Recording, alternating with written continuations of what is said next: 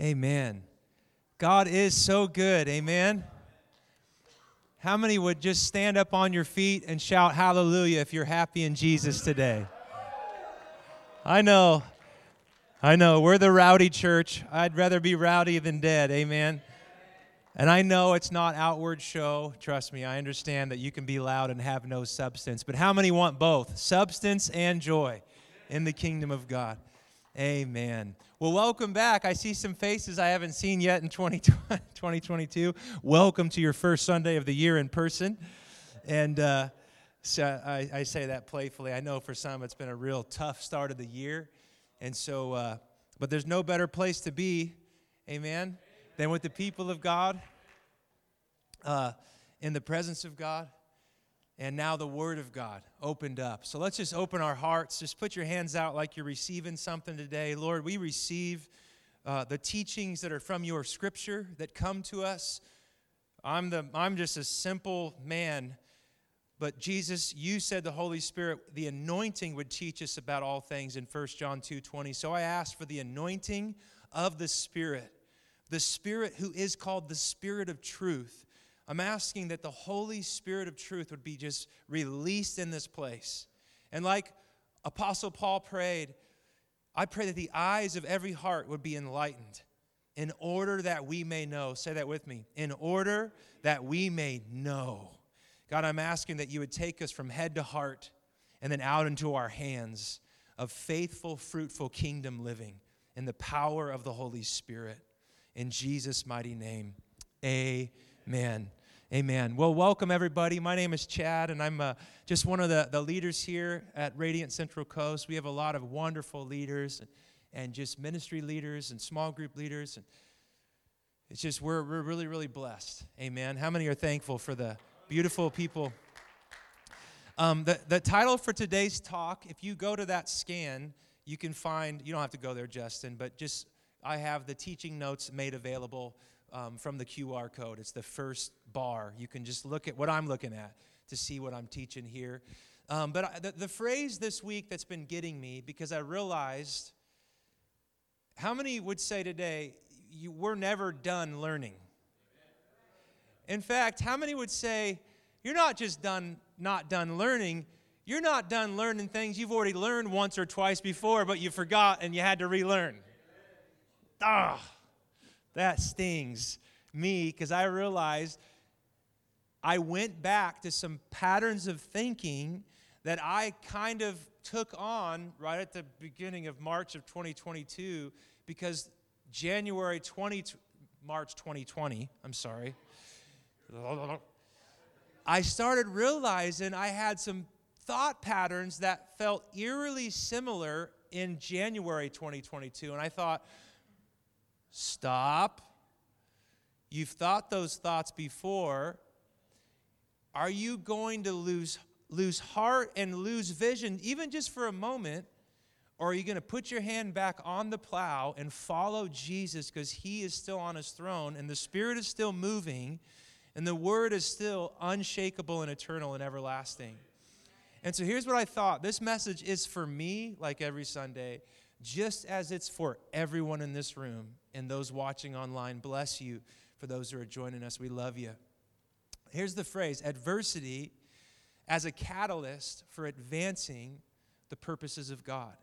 How many would say when Jesus painted the picture in Matthew 7 that the rain falls and the streams rise and the winds blow against the righteous and the unrighteous? Raise your hand if you agree with Jesus. So rain comes, right? Streams rise and wind blows on every person on the planet. How many would say, I'm exempt to that reality? No one's exempt to that reality. And so the point of today's talk is that when adversity comes, when we feel those streams start rising, we sense the headwinds.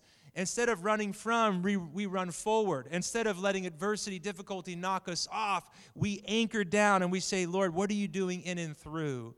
And how can this difficulty, this trial, this tribulation, this sense of pain or suffering, how can, Lord, you leverage this so that instead of retreating, I can partner with you in advancing your purposes?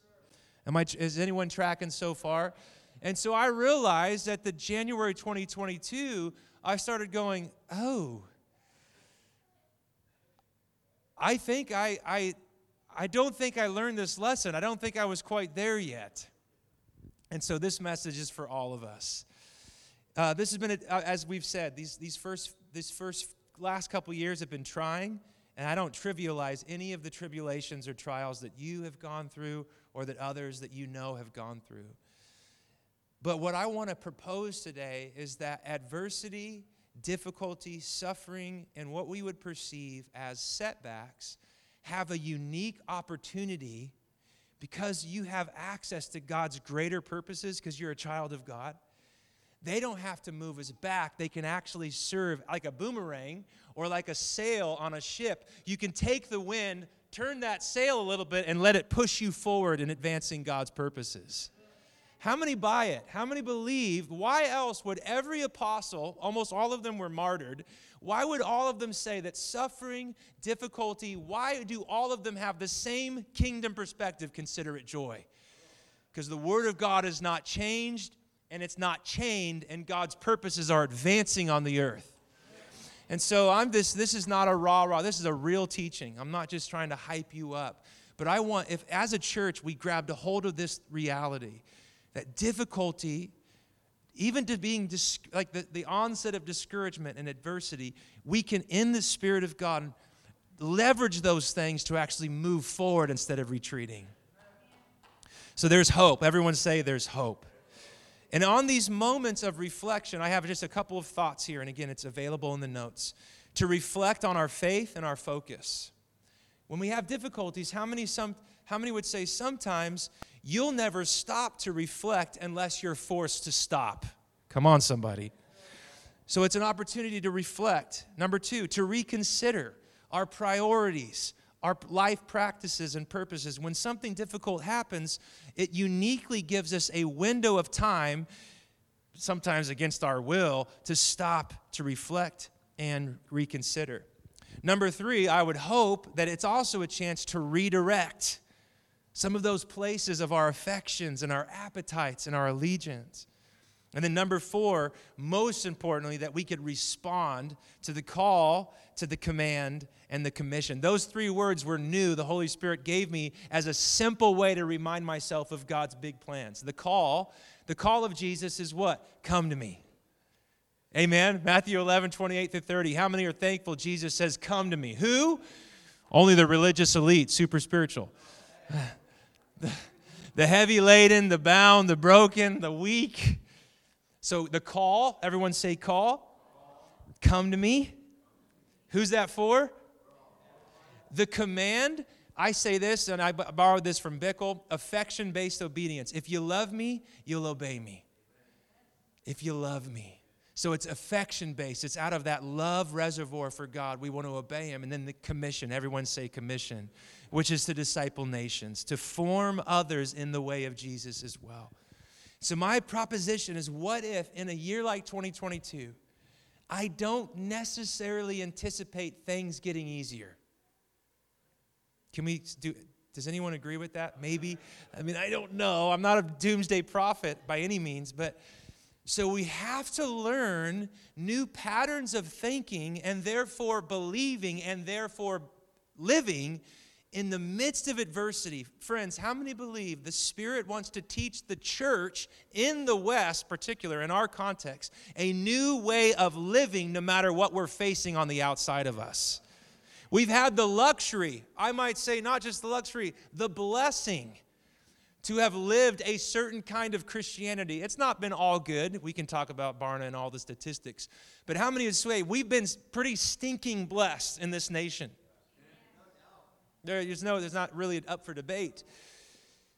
But as many of those things and those cultural agendas and ideologies continue to deteriorate, like many of those things that we've just taken for granted, we're going to have to learn how to flourish and thrive no matter what we're facing externally because of our internal commitment to the work of the Holy Spirit.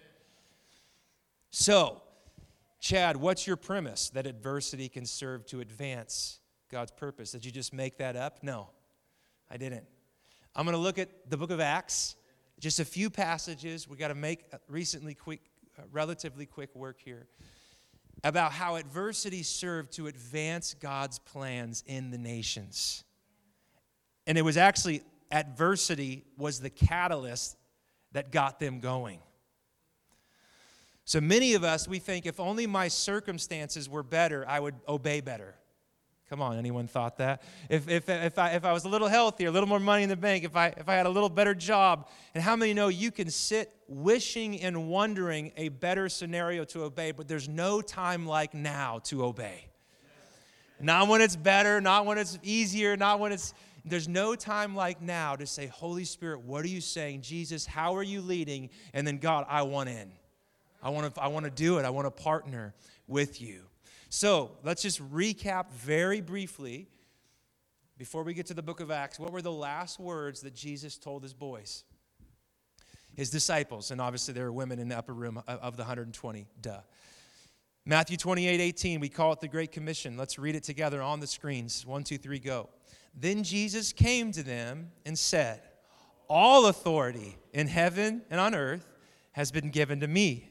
Therefore, go and make disciples of all nations, baptizing them in the name of the Father and of the Son and of the Holy Spirit, and teaching them to obey everything I have commanded you. Hear it, say it loud. And surely I am with you always to the very end of the age. Hallelujah. You've got an assignment. I've got all authority, and I'm always with you. Pretty good equation. Amen? He's got all authority, and he's always with us. That's how it starts. That's the top, and that's the sandwich. And in between is our commission with him. Go into all the world and disciple. But the good stuff is we don't do any of that in our own authority, and we don't do any of it relying on our own strength. All authority, and listen, this is brand new. I've never said what I'm saying right now. I'm so excited because I prayed the Spirit would teach us. I'd never seen that. A sandwich, the authority, and I'm always with you. And in between, we're hemmed in by God's provision. Woo! I'm sorry, I never saw it. I'm seeing it right now. It's so exciting. Oh, thank you, Jesus. I'm sorry. That's a joy. You guys know what I'm saying. The all authority, I'm always with you. Go, disciple. We're hemmed in. We're surrounded by God's power and his presence. I'm happy. Whew. Sorry. I'm happy. Whew. That's cool. Thank you, Lord, that you're always with us. We're never trying to initiate anything, friends. God's always ahead of us. He's always beside, above, below, inside. He's always, always, always. He's with us. But he said this in Acts chapter 1. Let's go to verse 4.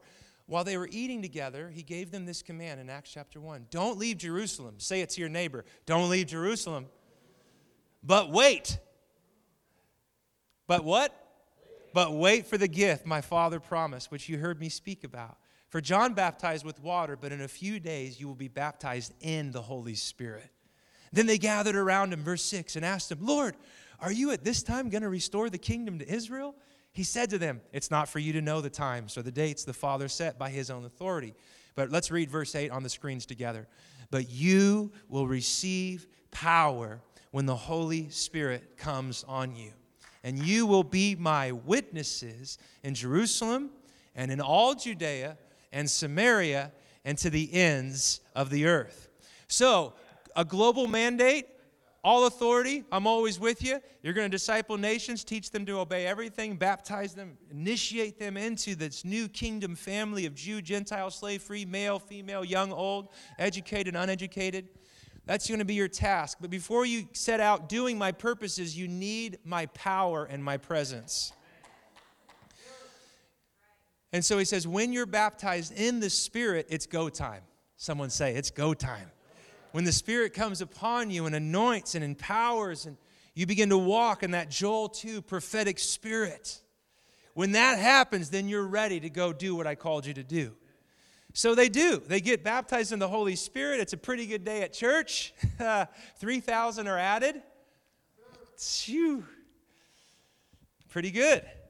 But what we see is they don't leave Jerusalem for 8 chapters.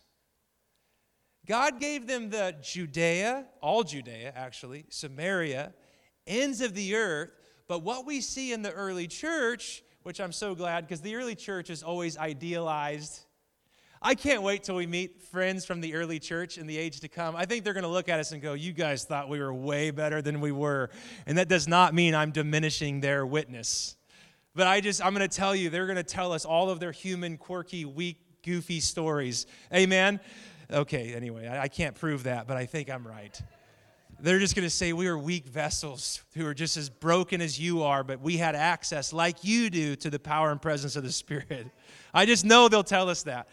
And just like us, they have a hard time obeying the full will of God when things are sort of going good. Oh, come on, somebody. Here, look what's happening. Here's why they're probably not moving out. Because there's some pretty good things happening in Jerusalem. How many know success is not a sign that you've arrived at full obedience? Even fruitfulness is not a sign that you're obeying the full will of God. Oh. Look at this is a rapid fire testimony, and I'm already through page 2. Those who accepted the message, 241, were about 3,000, and they were added to that number. And the Lord added to their number daily those who are being saved. That's Acts 2:41 and 47. Acts 4:4. But many who heard the message believed. This is all still Jerusalem-based. And the number increased to about 5,000. Acts 5:14. Nevertheless, more and more women and men believed in the Lord and were added to their number. Okay, how many would say amen? I would take this kind of fruitfulness any day. In Acts chapter 6, 1 and 7, the number of disciples was increasing. So the word of God spread, and the number of disciples in Jerusalem rapidly increased, and large numbers of priests. So friends, what I'm trying to say is that Jerusalem's going pretty good. Amen. Turn to your neighbor and say, I would take those Jerusalem numbers any day. I would take that Jerusalem fruit any day. But the only problem was, he didn't say power's coming on you for one location in one reality, even if it's abundantly fruitful. You're going to be my witnesses where? In Jerusalem, and all Judea, and Samaria, and to the ends of the earth. But so far, it's not that they haven't had persecution. They've had pushback. But they're swimming in a tidal wave of kingdom fruit. And I'm telling you, I would take that fruitfulness any day. And I'm telling you that just like them, I would probably get so caught up in what God is doing and be so excited that there'd probably be things in my heart like their heart that slip through the cracks. Does anyone ever have any cracks in their heart that some things kind of... The only problem is they hadn't fully obeyed to go into all the world. And here's what we see in the book of Acts, and here's what I'm arguing that I hope we can leverage in our generation. It wasn't until real adversity was leveraged against the church that they found another gear of obedience and got on to obey God's purposes. Acts chapter 8. I don't wish this on us. I don't wish this on anybody. But here's what happened. On Acts chapter 8, Saul was there approving of those who killed Stephen, the very first martyr, who gave his life after Jesus died. Saul approved who would be Paul. On that day, help me out, Justin, it should be on the screen, Acts chapter 8, a great persecution broke out against the church in Jerusalem. And all of them except the apostles were scattered throughout Judea and Samaria. Godly men came and they buried Stephen and they mourned deeply for him. But Saul began to destroy the church, going house to house. He dragged off both men and women, and he put them in prison. And those who had been scattered, read it with me out loud, preached the word wherever they went. And I want you to see, for 8 chapters of incredible fruit, I'm not harping on them, but Jesus said, go all the way. And because of all the things that are just happening here, it wasn't until outside pressure did they come awake to the reality by being forced to go and leave Jerusalem. And how many would say it's usually not until the heart attack you take your exercise and diet serious? It's just unfortunate. It's always like when the relationship falls apart, then you're finally willing to seek help and counsel. It's usually not until the panic or the anxiety attack do you start going, gosh, maybe I should take inventory of my life. This is human nature. How many give me a thumbs up? We usually don't change until we have to. I'm not being mean, I'm being honest. We usually don't change. We won't do things that we knew we were supposed to do until we're forced to do them. And here's what I'm saying. The church in America is not yet forced underground, but it might be coming someday. I'm not a prophet of doom. I'm a gospel preaching teacher. I love Jesus and he reigns on his throne. I'm just saying, what if we could learn things now as we feel some pressure, certainly.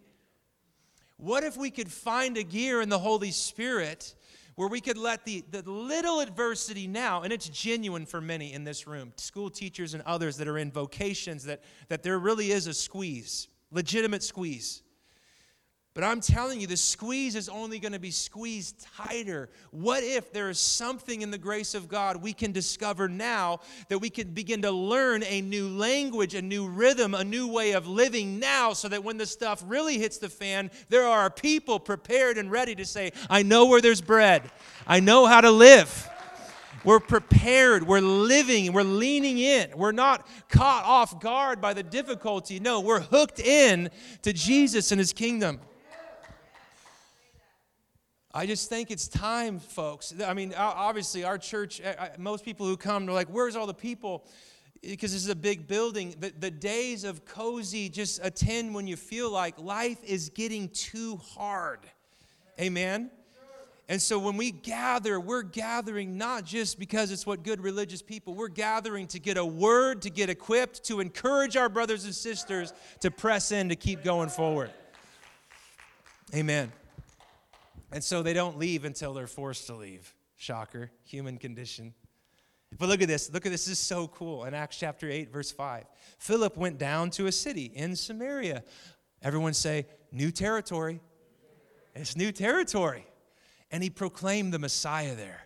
And when the crowd heard Philip and saw the signs he performed, they paid close attention to what he said. For with shrieks, impure spirits came out of many, and many who were paralyzed or lame were healed. Read verse 8 with me. I love this. So there was great joy in that city. Somebody broke through. Oh, you got to hear me. Somebody broke through in the purposes of God for his global plan. Someone broke through. In Acts chapter 8. Jerusalem, all Judea, and Samaria. Someone broke through. Come on, who believes God can raise up people, even in our midst, who can break through into new territories in our nation, in our region, of obedience to the gospel, for new and exciting things for Jesus to do, for Jesus to be glorified, and for the gospel to advance. And after Philip breaks through, then the apostles come and check on him. So they leave Jerusalem. Remember, they stayed back. All but the apostles were scattered. Verse 14, when the apostles in Jerusalem heard what happened in Samaria and that they accepted the word of God, they sent Peter and John to Samaria. It was awesome. They laid hands on them. They were baptized in the Holy Spirit. It was amazing. The Spirit's working in Samaria. Do you see it? It's working in Jerusalem, Judea. He's working in Samaria. How many believe God still wants to work by his Spirit in our time and in our generation? And after verse 25, they further proclaimed the word of the Lord. They testified about Jesus. Peter and John returned to Jerusalem, but look what they did. They learned new tricks. It's not how you would put it. They learned new rhythms. They started preaching the gospel in Samaritan villages too. Does everyone see it? The rings. That's part of our logo and our design. The rings, the Jerusalem, Judea, Samaria, ends of the earth. It starts to expand. And I cannot overstate, as a teacher of the Scriptures, the significant role that the persecution that was levied against the church played in getting the church to move further into God's plans and purposes for the nations. And I've already said it. This is what happens for almost all of us. We do not move until we have to. How many want to change that trend by the grace of God? It ain't going to come easy because everything in our cultural moment is to be complacent, indifferent, self-medicate, be busy but don't have any substance, have form but no fire, be wide but no depth. But how many would say it's going to cost us to shift and to find that gear of faithfulness in an hour like we're in now? It's hard. And I thought of these three questions. When adversity and persecution or difficulty comes, there's three things. They all start with S. I hope you remember them. Again, the notes are downloadable. When difficulty comes, it gives us three opportunities. Number one, what needs to stop? Everyone say stop. When something hits us, it's a great time in our life to go, what in my life should stop? Destructive habits, practices, or thoughts, or attitudes, or vices. How many are thankful that when you are literally stopped by large circumstances, you can partner with what's happening in the natural, in the spiritual, in the physical, in the emotional, in the relational? So in my life right now, I hope you revisit this week in devotional time. Man, what things in my life that probably just should stop? How many could think of one or two just by raising their hands really quick? They should stop. I mean, I'm not being hardline. I'm just being honest. What should stop? Number two, a little more positive. What needs to start? Everyone say start. Maybe getting up a little earlier. Maybe the Bible before news and social media. Can I get an amen? I'm just saying it'll change your life if you reach for the scriptures before intaking the sewage. I'm just serious. The life-giving water and the word, the bread of the word, to feast and to be satisfied in God before you open yourself up to the craziness of culture and the reality that is our world. What needs to stop? What needs to start? And here's something else. I love this. What needs to shift? Everyone say shift. It's a focus. It's a vision. It's the allocation of time. Like maybe I'm doing devotions, but the Holy Spirit's like, hey, I need more than 5 minutes.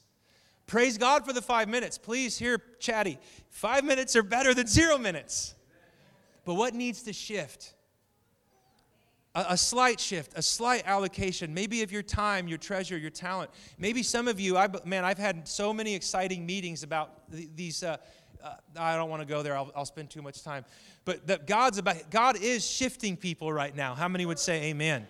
People are like, well, maybe that passion is more than a passion. Maybe the Lord's calling me to step into a new territory.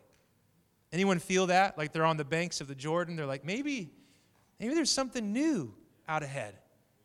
Many of us. So what needs to stop, start, and shift? That's easy to remember. That's what difficulty and adversity gives us the opportunity if we're responding to the grace of God. And I want to just declare this in faith. Our community, Radiant Central Coast, needs a fill-up to break through. We need to take territory in Samaria, metaphorically. I'm praying someone raises up a Philip who, even in difficulty, they'll lead the charge into a new realm of obedience in their family, in their workplace, in our neighborhoods, and in our city. We need a Saul to get knocked off their horse and to get a vision with Jesus. Amen? I want to see God turn people inside out by an encounter with the gospel. Where they were going one way with such zeal, and God can redirect all of their passion for His purposes. We need a Saul. I'm praying someone gets knocked off their horse this year, and they just get taken up by a vision of Jesus. I'm praying for a Peter. I'm now quoting Acts 8, 9, and 10 by referencing the people, who is willing to cross religious, cultural, and even personal boundaries of comfort in obedience to the vision of the Lord. That's Peter and Cornelius' house. But I know what all of us are thinking. I'm not Philip. He was one of the 7 deacons of Acts 6. I mean, that's a pretty good, cool role to have, like one of the first deacons ever. I'm definitely not Paul. I didn't write 13 books of the Bible. Maybe there's more, if you include Hebrews. I don't know. I'm never appeared before kings to preach the gospel. And you're like, I'm definitely not Peter. I'm way smarter. No, I'm kidding. Sorry, Peter. Just kidding. I wasn't one of the 12 apostles who got to hang out with Jesus for 3.5 years. So, Chad, those 3 don't apply to me. Gotcha. I saved my favorite story for last, and I think it's the most exciting because if you write yourself out of the story of God, you can't write yourself out of this next part of the story. Yes, God used Philip to break new ground in Samaria. Amen? Yes, God used Saul. Yes, in a mega way, huge way. Yes, God used Peter to break new ground in Cornelius' house and the Gentiles coming into the faith. But the most exciting thing about it is that we're still talking about Jerusalem, Judea, and Samaria. There's still not been any breakthrough in the ends of the earth. Are you tracking with me? Breakthrough in Jerusalem, big breakthrough. Breakthrough in Samaria, big breakthrough. Big breakthrough in Judea and Samaria. But no one has yet taken ground at the ends of the earth, obedience realm. And who was it? Was it the super gifted, super anointed, super trained, super spiritually elite, green beret forces? I don't know anything what I'm talking about. Verse 19 of Acts chapter 11, my favorite part. Now those who had been scattered by the persecution that broke out when Stephen was killed traveled as far as Phoenicia, Cyprus, and Antioch, spreading the word only among Jews. But read verse 20, first three words with me. Some of them, say it again. Some of them, however, men from Cyprus and Cyrene, went to Antioch and began to speak to Greeks also, telling them the good news about the Lord Jesus. The Lord's hand was with them, and a great number of people believed and turned to the Lord.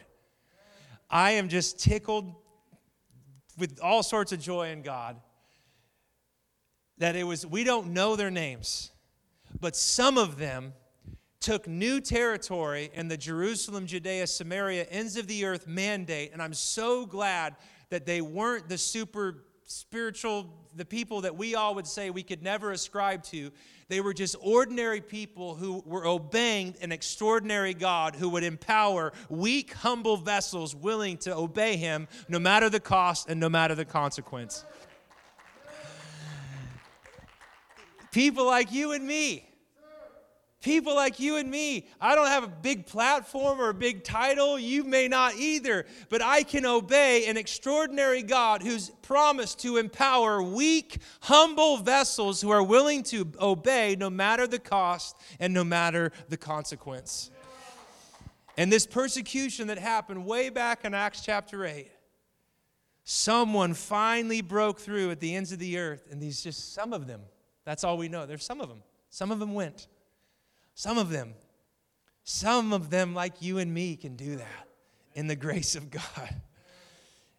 Now we see adversity and persecution from 4 chapters earlier, 8, 9, 10, 11, 4 chapters earlier, are finally beginning to break new territory in the ends of the earth mandate.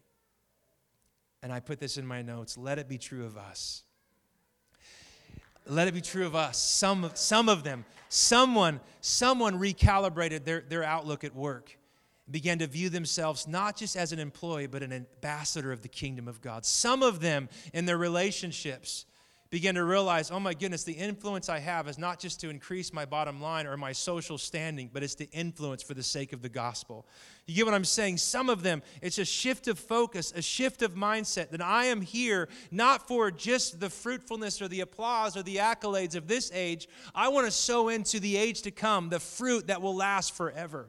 God's kingdom purposes and plans. I love it. News got back to Jerusalem. And when they did it, they sent Barnabas to Antioch, the perfect candidate. I'll tell you why in a minute. And when Barnabas arrived at Antioch, remember when some of them spoke the word of the gospel to Gentiles, to Greeks? He was glad because he saw what the grace of God had done. How many believe in the power of the grace that Lance sang about today, the grace of God? And he encouraged them all to remain true to the Lord with all of their hearts, fully devoted. And I love this about Barnabas. He was a good man, full of the Holy Spirit and faith. How many want to be a good man or woman full of the Holy Spirit and faith? And a great, look at that, read it with me. It should be on the screen, I thought, maybe not. A great number of people were brought to the Lord. Someone broke through. And the point of today's talk, adversity as a catalyst to advance God's purposes. The adversity that they faced way back in chapter 8 has now served a purpose that no man could have written except for the architect and the author, the Alpha and the Omega, the pioneer and perfecter of faith, Jesus Christ. How many believe he's able to work even in an hour like ours if we'll have eyes to see and a heart that responds? He was a good man, full of the Holy Spirit and faith. And I'm praying, my prayer is this. I had a really exciting meeting today this week about just some things that some of our own folks are dreaming about and new realms of obedience and stewarding God's call on their life. And I'm just praying that the Holy Spirit, even now, is just beginning to provoke you and agitate you in a good way. Are there areas in my life that I want to say a deeper yes to God's purposes? Are there areas in my life that when difficulty comes, I kind of neglect my primary responsibility to be a disciple of Jesus? I get bogged down and worried, but right now in the grace of God, I want to learn a new way to live in light of difficulty coming against me. How many believe that we can shift? We can stop, we can start, we can shift. I think it's so significant. I want to land the plane here. I just want to look very briefly at Barnabas. I want to do a whole series on Barnabas. The Lord just opened my heart about how unique of a man this was. He's the perfect guy that Jerusalem sent to Antioch, the encourager. How many need an encourager in their life? Come on, how many need an encourager? How many, if you think you need it, how many think God could use you to be an encourager in somebody's life? But the way I see it, I love that Barnabas is sent to see what's happening in Antioch, where ordinary people are seeing extraordinary fruit because they were willing to obey Jesus no matter what. Where did we first meet Barnabas? This is just rapid fire. Way back in chapter 4, it says this: from time to time, in verse 34, people who owned land or houses sold them, and they brought money from the sales, and they put it at the apostles' feet. They distributed to anyone who had need. This is where we first meet him. Joseph, a Levite from Cyprus, whom the apostle called Barnabas. So it was a name, a nickname that he was given, which means son of encouragement. This man sold a field he owned, and he bought money. He brought the money and put it at the apostles' feet. So here's why. Point number one. You think, Chad, I may never go plant churches in the nations. This still doesn't really apply to me. I sort of get adversity. I understand trials. I understand there's more I can definitely obey and probably agree with Jesus. But what I love about Barnabas is I see three big ways you can specifically jump into the purposes of God for our generation. How many think that the water is wide and deep enough for everyone to jump in and swim in the purposes of God? Come on, someone say amen. So number one, you'd say, Chatty, how can I jump in? How do I shift? I can stop, I can start, I can shift. How do I let the adversity, difficulty, how can I participate in God's plans today? It's a great question. Everybody wants to play, right? No one wants to stay on the bench and not get picked. And how many believe God wants all hands on deck in our generation? No bench warmers. Come on, somebody. No bench warmers. And no just pew sitters.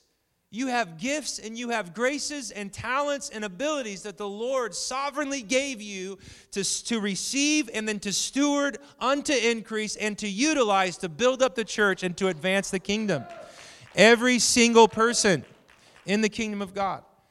And what I see is, number one, Barnabas models for us one of the primary ways we can participate in the purpose of God.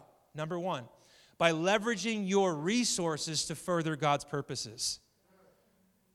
It's right there in the text. He was an encourager, and we know that whatever other gifts he had, usually your heart will follow what you invest in. Oh, come on, someone say amen. You usually won't start running until you invest in some running shoes. Hello? You probably won't start working out, or you'll just make it through January if you don't invest in a gym membership.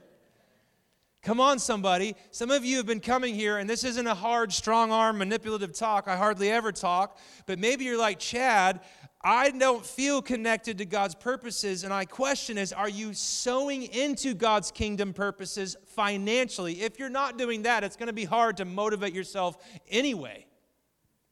Because it's a kingdom principle. The principle is this: you sow into what you want to grow into.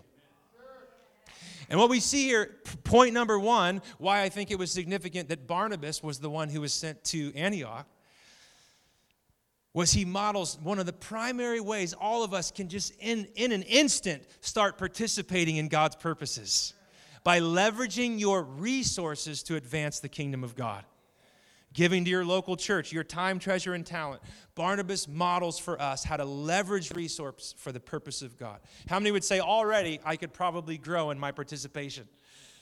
Okay, no one's excited about that. It's just there's too many promises that are connected to it. So do it. Start. Leveraging your resources. Number 2, Acts chapter 9 is the next time we see Brother Barnabas. Saul had just been blinded. A murderer's threats who's arresting Christians. The early church is not so sure this guy's legit, and every one of us would probably have the same hesitation. Like, this is the same guy who was trying to kill Christians. When he came to Jerusalem, he tried to join the disciples. Look at this. But they were all afraid of him, and they didn't really believe he was a disciple. But Barnabas, someone say, but Barnabas. Took him and brought him to the apostles. And Barnabas, told them how Saul on his journey had seen the Lord, how the Lord spoke to him, and how in Damascus he preached fearlessly in the name of the Lord. So Saul stayed, and he moved about freely in Jerusalem, speaking boldly in the name of the Lord. Number 2, Barnabas models how, all of us can participate. We can leverage our relationships for the purposes of God.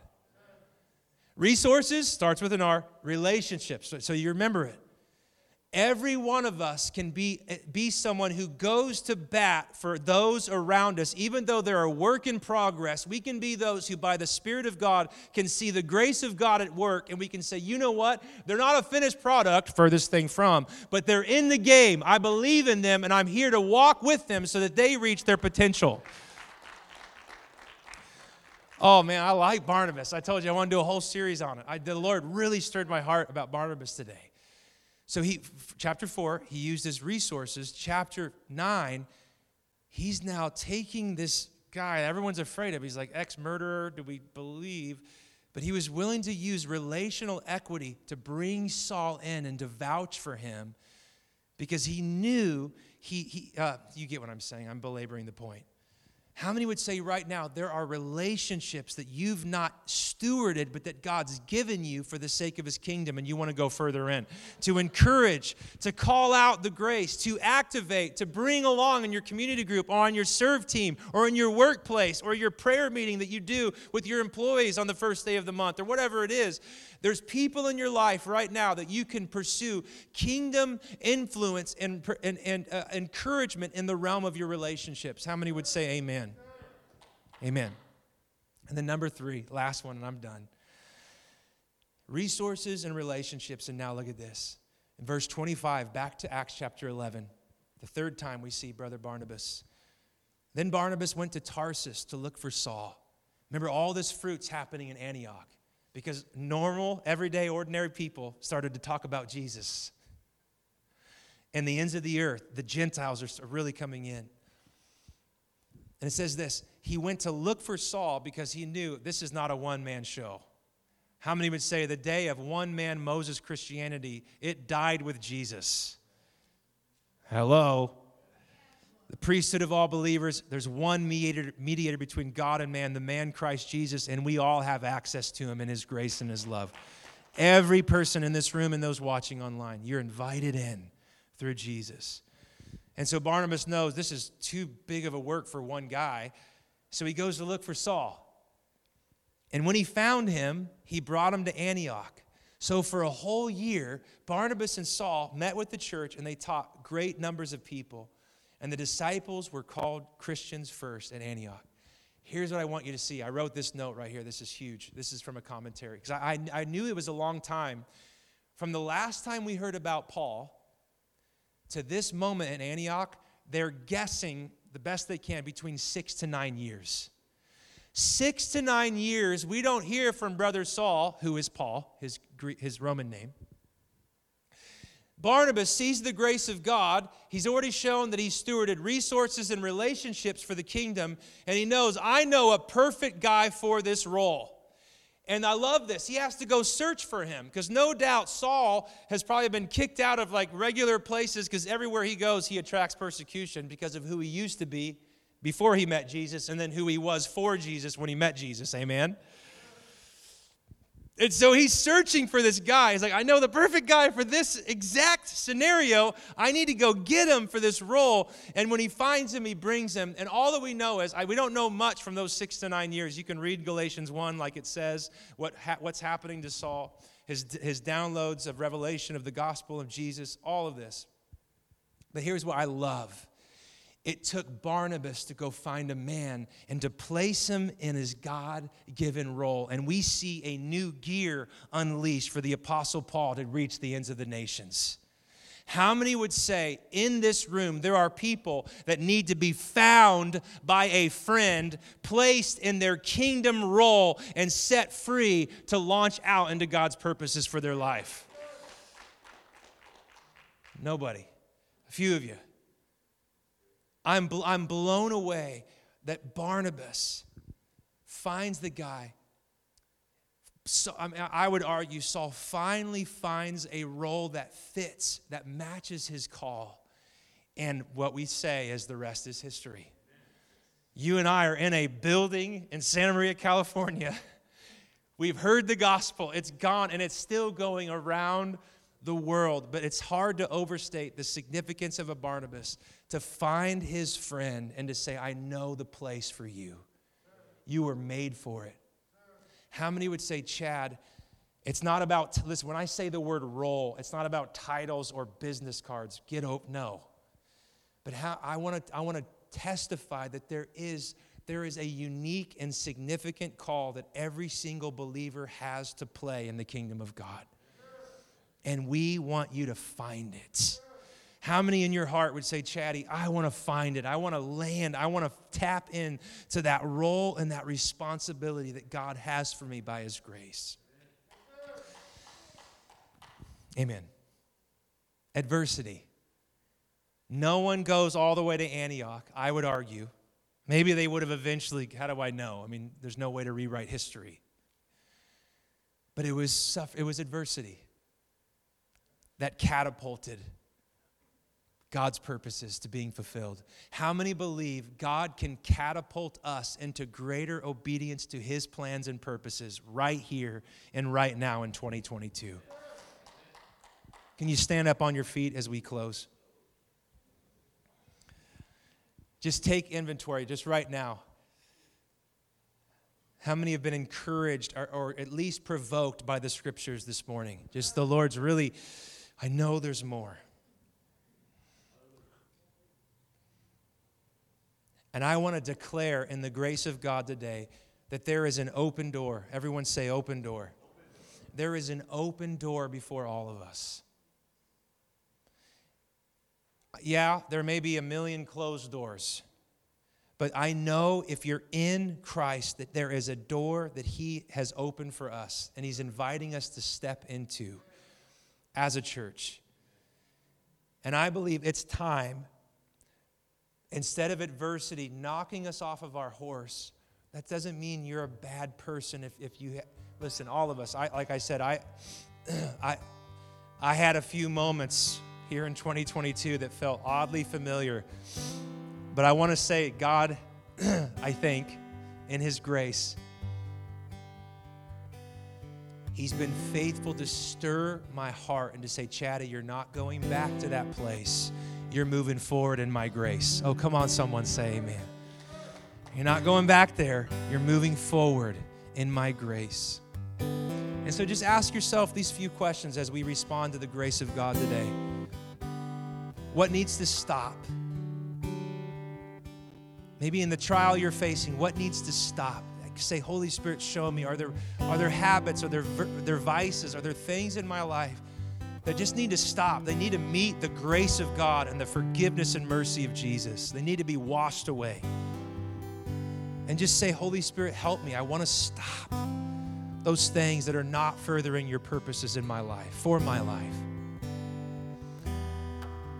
And then maybe say, Holy Spirit, what needs to start? What are things that you've been saying, son or daughter, give yourself to me. Give yourself to this. It's time to start. Please don't, if it's a list of 1,000 things, that's probably not from the Lord. That's not how he works, because that would overwhelm us. But one thing, say, Holy Spirit, what is one thing this week we can partner with together to start? As it pertains to your call, come to me. As it pertains to your commands, to lovingly obey me. As it pertains to your commission, to make disciples of others. And then I think this is where probably most of us live in a big way. What needs to shift?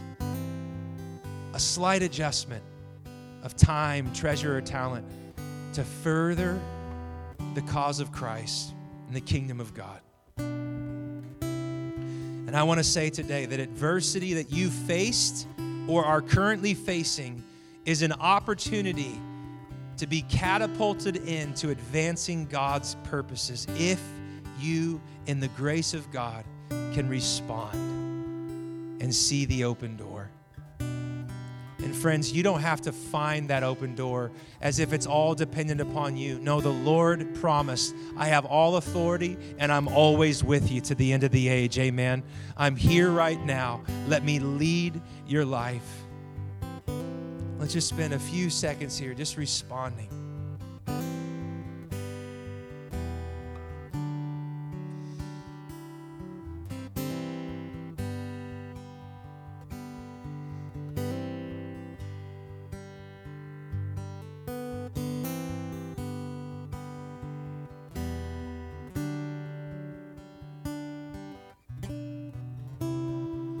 And then, Father, I pray in the name of Jesus, like we learned from Barnabas, there's 3 ways we can immediately step in to participating in your purpose, Lord, through our resources, through our relationships, and Father, through discovering in the grace of God those unique callings, that role or roles that you have for us in your kingdom. Father, I pray right now, just put your hand on your heart. I pray for a fresh download of encouragement, that you have gifts and graces inside every person in this room and those watching online. Father, I'm asking over these next few days, weeks, months, and years, you would begin to draw out the grace that you've given your people as a deposit. And I pray, God, that everyone in this room, and all 3 of those R's, would be able to take a step through our resources, relationships, and our roles and responsibilities. Holy Spirit, would you come with great encouragement? You're the comforter and you're the empowerer for the people of God. In Jesus' mighty name, we all said amen and amen. I love you guys. Have a great week. If you need prayer, please come up front. Don't be shy. If not, we'll see you this week at the altar. Love you guys.